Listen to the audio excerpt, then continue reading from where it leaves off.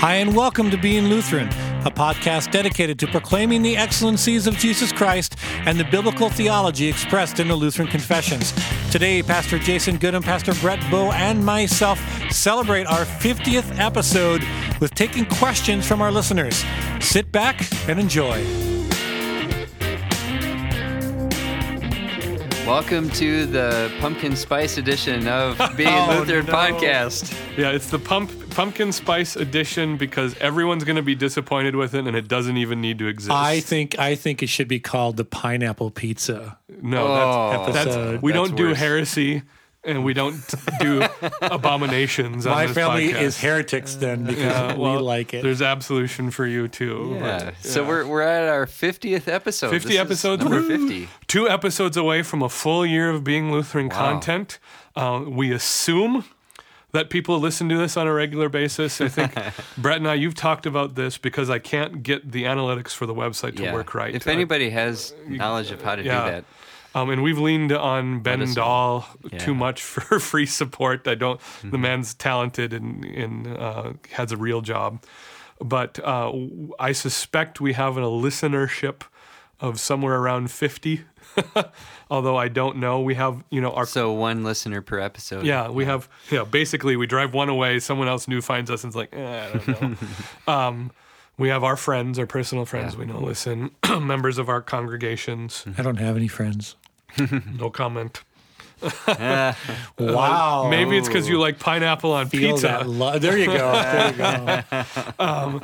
So, first thing we ought to say here is thank you to people who are listening. It's nice to know that what we're doing is benefiting people and is a blessing to people. It's humbling. The interactions that I have a lot of people I enjoy interacting with on Twitter now that I never would have come across if they hadn't found our podcast. Mm-hmm. I'm going to cough, Brian, just so you know.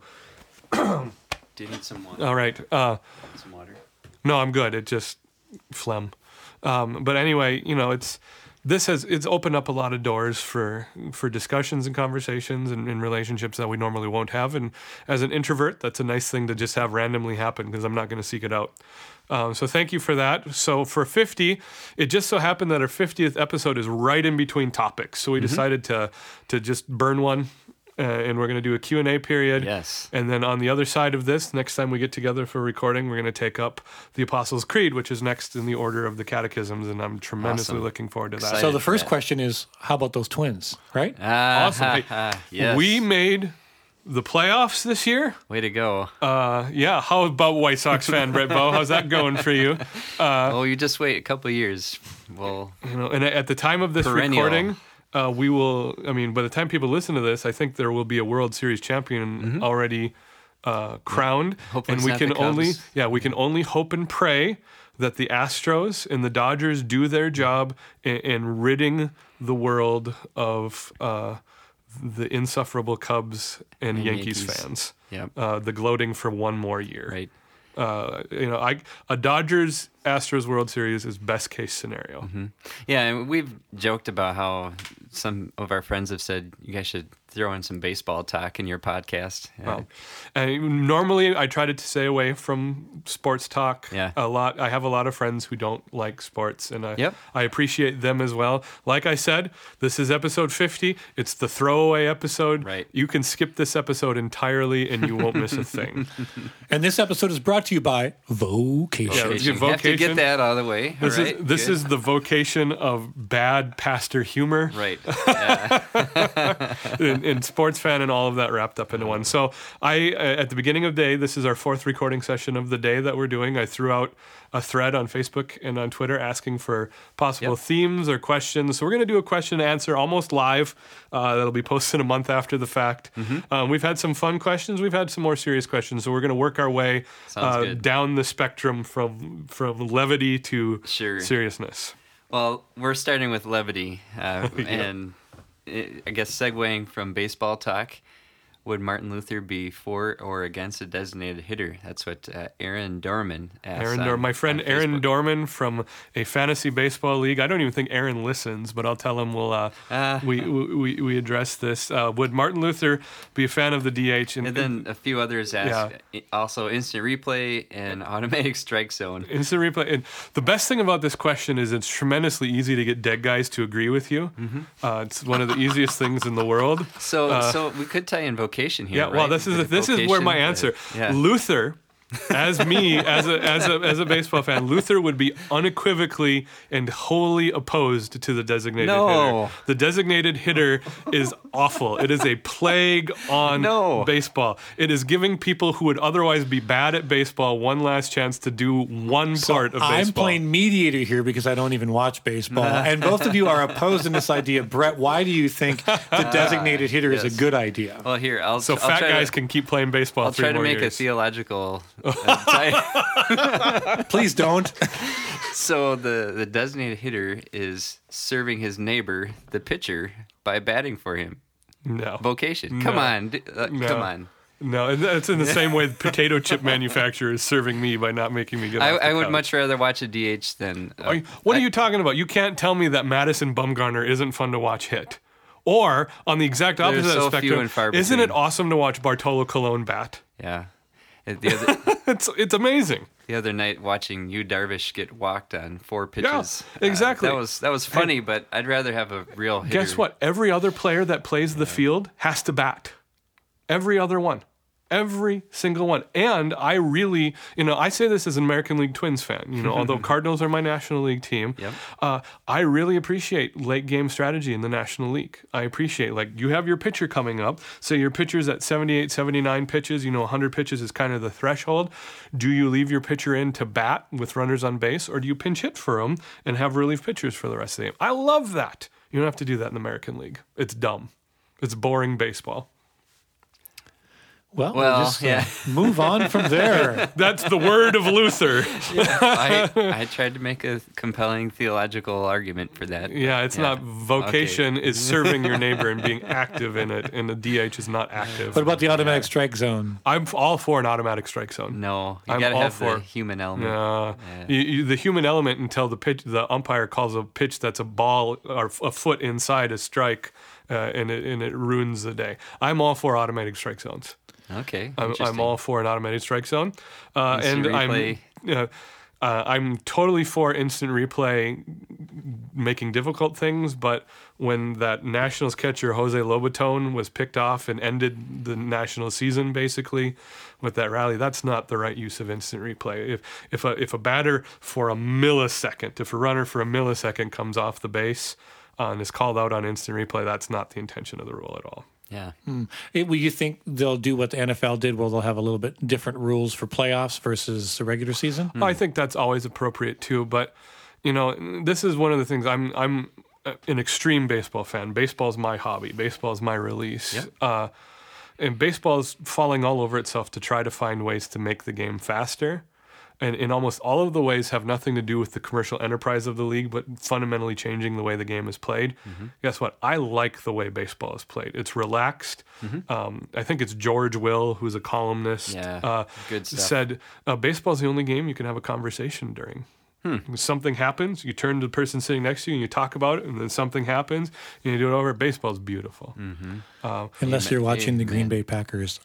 Oh, boy, now you're doing football. What are we going to do? Yeah. Sorry. Sorry, apologies Samuel. to Aaron Rodgers and his broken collarbone. I love the Crying Jordan meme with the With the- eyes of Crying Jordan over the collarbone. Yeah. So, but to answer the question from Aaron and Peter and Sam, Luther would be opposed to the DH. No. He would No, be no. for the automated strike zone, and he would be middling on instant replay. That we can I say disagree that for on all sure. those things. Well, That's interesting. I forgive you. Yeah. Well, thank you. Yeah. Well, maybe we should move on to the next one. Yeah. Well, this is We got our this is baseball already talk this is out of- already a disaster of an episode. All right. So getting into a little more serious question here.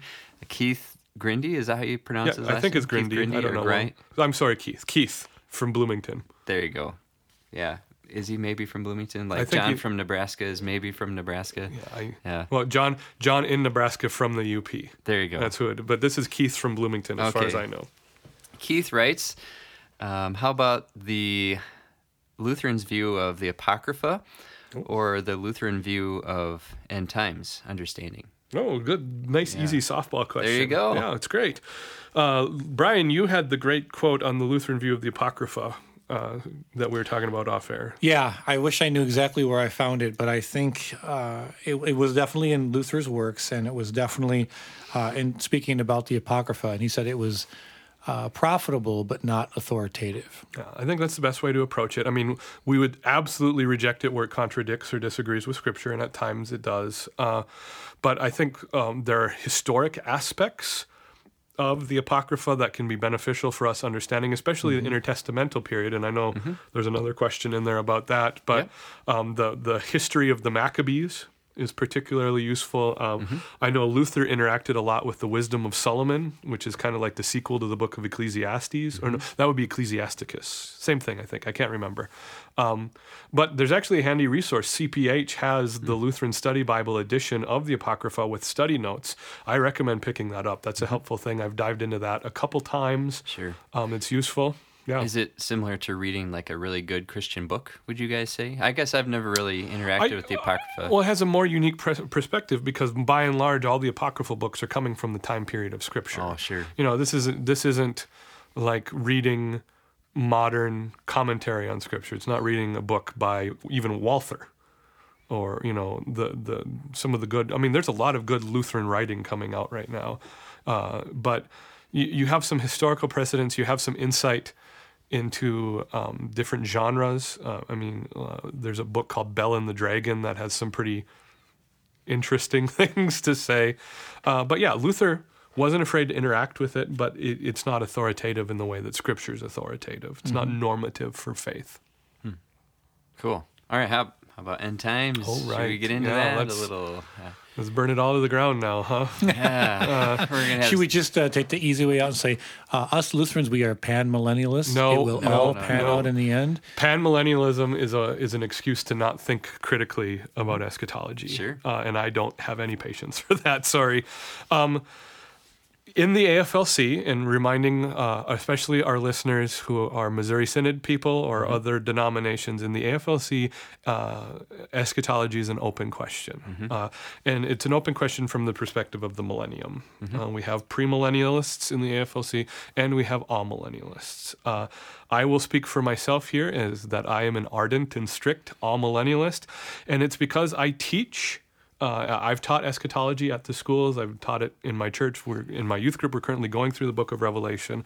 The whole purpose of end times prophecy in Scripture is to do whatever else Scripture is doing, and that's to present us Jesus Christ.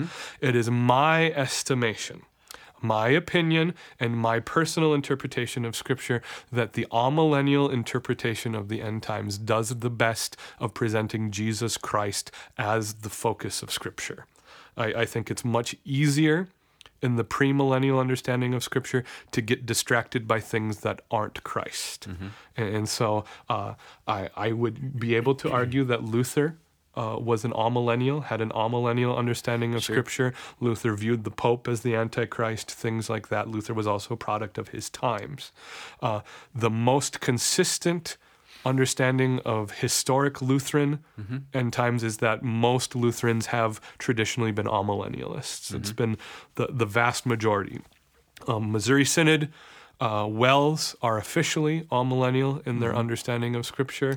The Lutheran Brethren is officially, but not in practice, premillennial.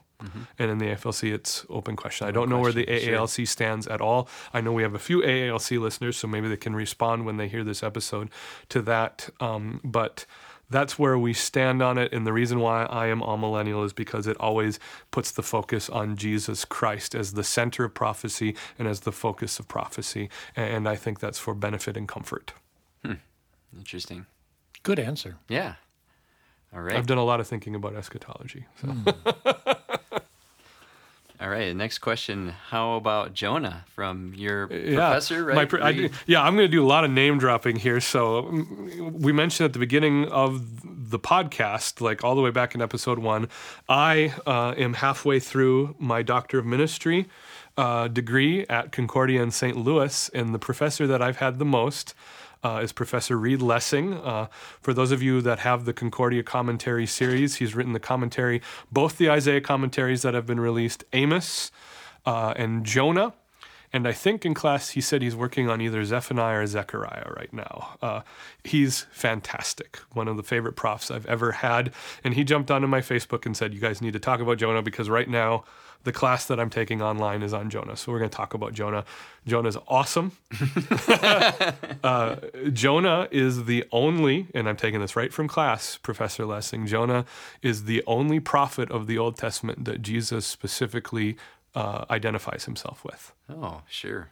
So he connects himself to the prophet Jonah. That's a good insight for today. Yeah, so that's interesting. My favorite part so far that we've covered in Jonah is the death and resurrection motif in Jonah. In Jonah chapter 1, there's repeated use of a Hebrew verb for going down. Jonah goes down to Joppa from Jerusalem, presumably, and then he goes down to the ship, and then he goes down to the depths of the ship, and then he's thrown overboard, and he literally goes down to the depths of Sheol, we see in the psalm that he prays, and then God raises him up. And so there's tremendous baptismal imagery in the book of Jonah, and in the baptismal imagery we have death and resurrection. And it's fascinating. It is absolutely fascinating to unpack that and to look at that. So cool. That's what we've been doing in Jonah. We're just about in the class that I will be taking tomorrow, which will be 4 weeks away from when this episode's posting, we're going to start talking about Jonah 3 and Jonah actually preaching the message to the Ninevites. I'm really looking forward to that. His commentary on Amos has a wonderful excursus about the land. Yeah. And that is wonderful, and it is beautifully amillennial, which ties into our last question. But it answers a lot of questions that premillennialists, I believe, I'm amillennial as well, as you're about to find out, I think are mistaken in. And so that excursus is beautiful from the book of Amos. And it's funny, Professor Lessing will say that Jonah is his wheelhouse. Jonah is his favorite topic. I love the Jonah commentary, but the stuff he did on Amos is after Daniel, which was written by another author. Amos is my favorite commentary in the whole series. I think the Daniel one's fantastic. Amos also is fantastic. It would be like 1A and 1B for me on either one of those. The Daniel one really helped clarify some misunderstandings I had with Daniel, and I don't even think, we were all in seminary together. I don't think we had a class on Amos. It was probably like in Minor Prophets, and we just kind of sneezed at it for a day. But for the work that Dr. Lessing did in Amos, which is almost entirely law, that entire book is bad news except for 2 or 3 verses. I'm deeply, deeply appreciative to the work that Dr. Lessing did on that and helped clarify and really especially help capture the gospel for the downtrodden, which is what Amos is. It's the gospel for the oppressed.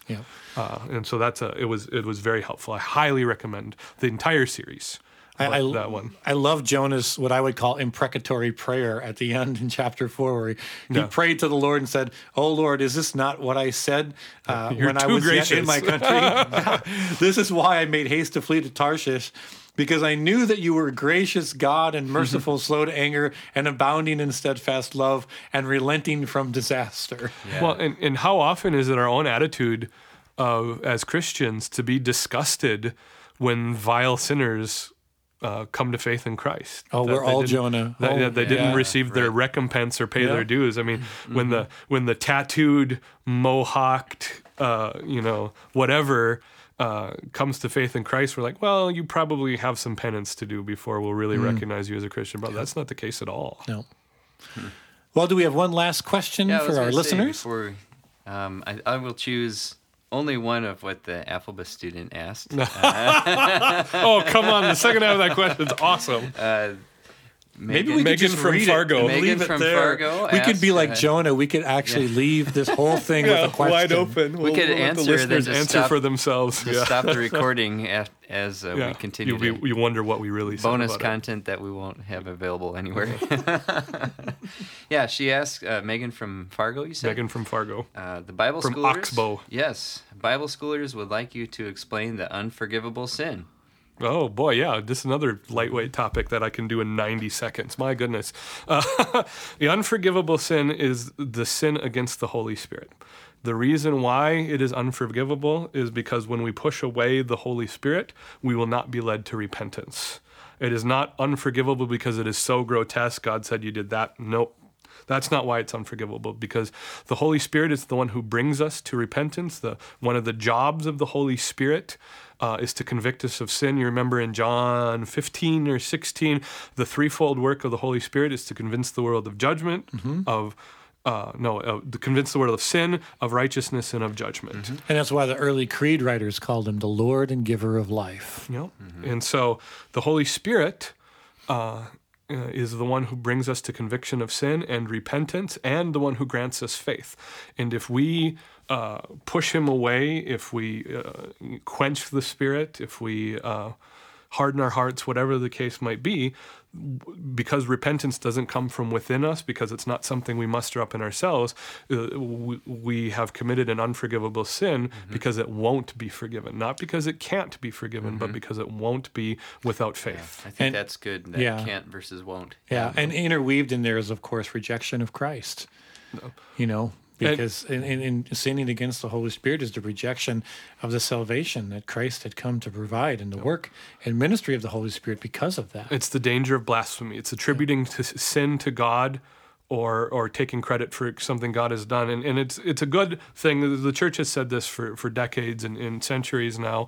For young Christians or Christians who never thought about the unforgivable sin, if you are worried that you have committed the unforgivable sin, that in itself is a sign that you haven't committed the unforgivable sin. Yeah. And so you have nothing to worry about. Amen. Yeah, that's right. Confess your sins, repent, and be forgiven.